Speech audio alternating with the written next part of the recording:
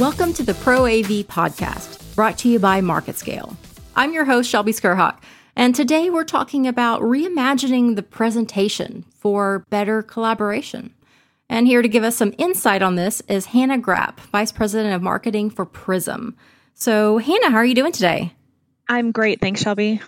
Well, fantastic. Thank you for joining me. So what I'm excited to talk about is basically a better way to do these presentations that admitted a lot of companies are using very outdated presentation software and hardware, and they're just not using the technology that's really available out there, right? Absolutely. So let's talk about the bad before we talk about the good. So what are some of the problems that you see out there, some of the biggest challenges in outdated presentation techniques and technology, and how is that hindering companies? Yeah, well, I think one of the biggest challenges is that companies have gotten stuck in this PowerPoint world where everything is about creating that final PowerPoint presentation and making sure everything looks great in that final deck. But I think we've really put the content at a disservice and the actual information that needs to be portrayed because of focusing so much on that final asset, that final deck, instead of what information do we actually need to communicate? Is a PowerPoint slide the best way to actually deliver that information? Or is it better to showcase that content in its native form, whether that's imagery or videos or spreadsheets, whatever that is? Can we orchestrate a better content experience, a better content information journey by allowing the content to retain its native form rather than to be distilled down to a handful of slides? Well, and you mentioned those infamous PowerPoint presentations, and we've all sat through those meetings where they've got their PowerPoint presentation, and then I've got a video. Nope, I can't get that to play. Exactly. It's best case scenario, it'll work, but it's also a very linear presentation. And that's not how people retain information. Be able to showcase different content and go seamlessly into other types of assets helps people retain information because you have that visual component in addition to the information being presented. Well, that's a good point that people take in information certainly very differently. Some people, want to see the words on paper, so to speak. Others want to hear it. Others want to dive right into it and kind of experience it. So how can this technology, how can better presentation techniques and better presentation technology really reinforce this message even better for listeners and audiences and business people? Yeah, absolutely. I think it's really breaking that mold, breaking that paradigm that it doesn't have to stay at that PowerPoint status quo. And we give PowerPoint a hard time, but that's really what it boils down to in so many cases. So it's an easy target. But when companies are engaging with customers, they're engaging with their employees. We try to encourage people to think outside the box, think about the information, the message that you actually want to communicate, and what content can play that supporting role in helping to deliver that message. So where Prism comes in and helping a lot of these companies is by opening up that platform and not forcing them into a specific application. If they need to showcase dashboard information, or if they want to showcase, start with an agenda and pull in different types of content, we give them the freedom to pull in the relevant information, but all into one unified content experience. So you can easily go from the agenda and pull up in that same interface dashboards or supporting content or videos so that people have a better point of reference and a better just visual experience, and it becomes much more immersive and much more engaging. So it really starts with getting people to think differently, that PowerPoint is not the end all be all, or that linear presentation isn't the end all be all. Think more about what content you need to support that journey. It sounds like leading with the content. So basically, instead of fitting the presentation into what program and can convey that message, it's taking the content first and saying, okay, then how can we best display this? Exactly. And I think you end up with a much more better outcome, an outcome that's focused on the end user and what they actually need to learn. I used to manage a creative team in a previous life, and our mandate was that the content drives the creative. We're not going to create these standard templates that everything has to fit in so it looks identical. But instead, we're going to take the content and build that content experience and that journey through that document or other asset based on the information, not a dictated template. And I think it's thinking differently about how that information needs to be delivered. That we hope more companies start to look at and not just go with like I said, the status quo. That's an important point you made there about how content drives the creative. Because again, thinking linearly, we do get stuck in, well, this is the format we know, so let's just throw it together in that. But you're saying there's a lot more possible. So let's talk about what is possible. Certainly, those presentations can be a more interactive experience. I guess describe a presentation that is absolutely working and using Prism technology and being able to use those collaboration tools to their best. Yeah, so we have a couple of examples. We have one customer that we've been working really closely with recently, Standard Process, that uses our technology and displays in their learning center that they've recently opened and launched. So they're educating practitioners on different ways of treating patients using holistic methods, and with just a different presentation style. They start off bringing in different websites that are related to health. So CNN.com, their health site, different TED Talks around health and holistic approaches to medicine.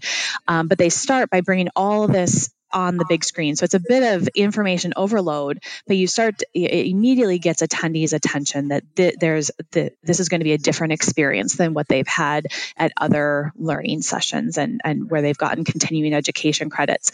And then they're able to seamlessly dive into videos that showcase how their farming methodologies and how they, process things differently than competitors and I guess the drug industry. And then go into an active 3D model of the body to show the interaction between these drugs versus holistic supplements and the impact that has on different parts of the body. So it creates a very engaging experience for those practitioners that have come for this learning experience. And they've seen a significant uptick in the sign up rate for additional classes. So that's one example. We have other customers in the professional services space that use this different way of presenting. It's not just about the presentation, but also that continued journey that somebody would take with a customer. So they would use the visual collaboration software as a part of the kickoff meeting. So brainstorming, or doing that information gathering, that discovery session to begin with.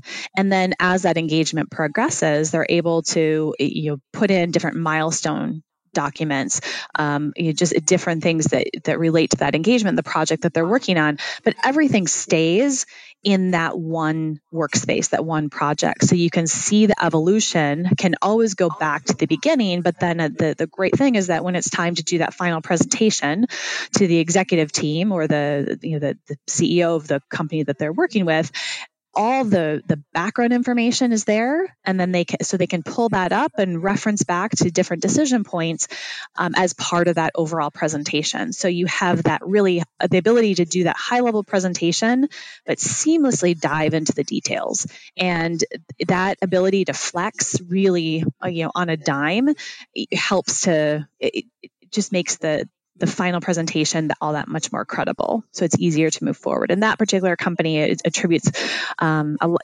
lot more revenue coming in because of this different approach that they've taken with the ongoing project management to that final presentation. Well, that example really helps illustrate it very well, because in my previous company, we would have all sorts of different presentation tools that we would put together reports. But, one, they didn't talk to each other. And two, once that first report or meeting or kickoff or whatever the case it was, that would stay stagnant because that wouldn't get updated until, it had to be the next time, or if it got back to being updated at all. So it sounds like having all of this in one platform is really the game changer. Absolutely. And it's a much more organic process. It doesn't rely on somebody taking really solid notes and making sure that they email them after a meeting or after a presentation, because everything that can happen in these live workspaces, these live meeting spaces, and it stays there continuously. So it's not about information getting trapped in email, but again, moving to that final presentation, either those interim presentations, those check-in points, everything stays in the project in that meeting space. Right. How do you safeguard against too much information?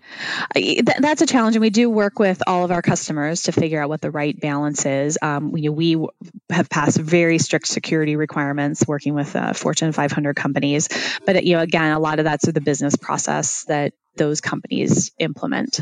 And we do have additional features within our platform where somebody can share their laptop, but the information goes away as soon as they leave the meeting. So there are different ways that companies can set things up to make sure that the right people have the right access to the information that they need. So for the person that is the decision maker, the person that's working with all of this information or content, what kind of safeguards are there to make sure that they don't feel overwhelmed by all of this information all in one place? Yeah, that's a great question. And the way that we've set up our platform is a project with multiple workspaces within that project. So if it's an ongoing project, for example, you probably have the initial meeting, initial kickoff that has all that discovery information in it. As the project progresses, you can set up additional workspaces for those different checkpoints or the different phases of the project. So you can always go back at any time to earlier workspaces. But in that final presentation or that final workspace where somebody has to make a decision, you can keep that very clean with just the relevant information. But again, the ability to go back really easily if needed, if those questions do come up.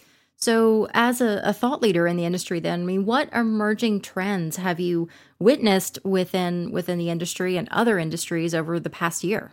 So I think the really interesting thing that's happened just in the last probably 6 to 8 months is a more of a sense of urgency around creating better experiences. There is everything when we were talking to customers and prospects and partners, it would, projects were a bit further out. It was, yes, we're going to look at customer experience or we're going to look at employee experience. And we're recently at a large event with a lot of folks in the industry, and that focus on the employee experience and the customer experience, they're now real projects that are funded and people are actually shopping for different solutions. So I think that's been a really interesting shift that's happened recently. People trying to think differently and looking for the tools that can help them do that, because executives have seen some of these other solutions out there and are now mandating that their integrators, their designers start to think differently.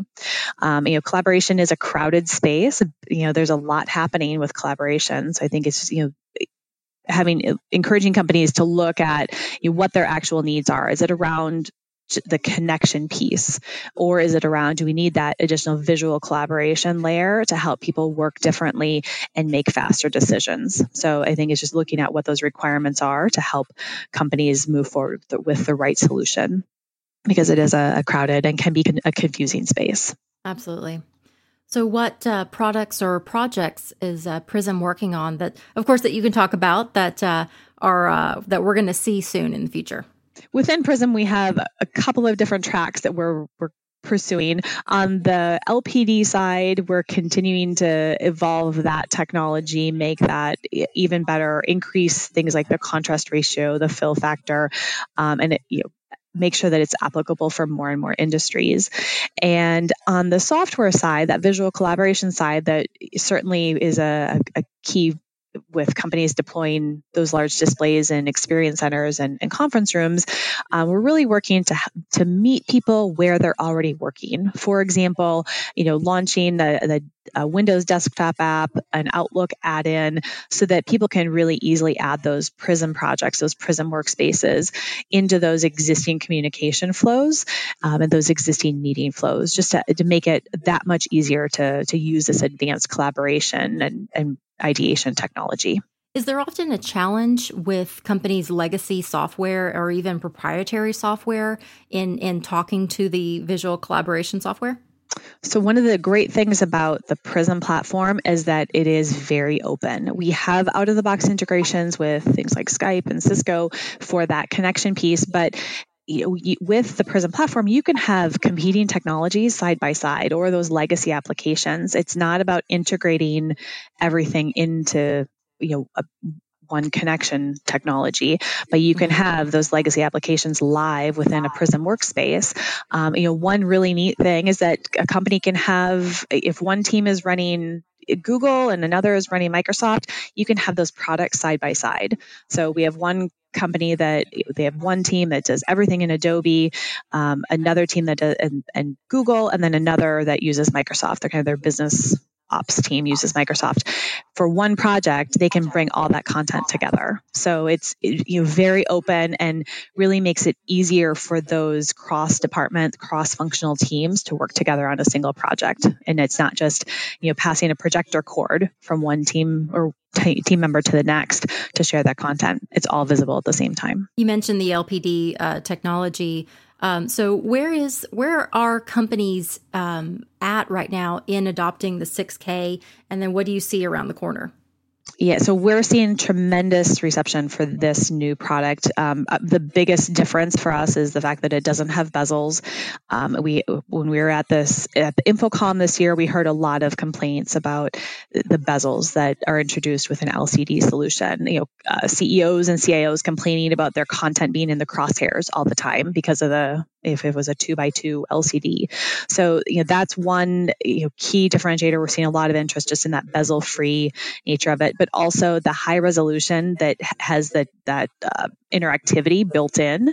It makes it a lot more applicable for different spaces. A lot of video wall solutions don't have that touch capability, or it's an afterthought and added on. So I think those are two areas where we're getting a lot of interest and a lot of opportunities coming in with companies upgrading experience centers.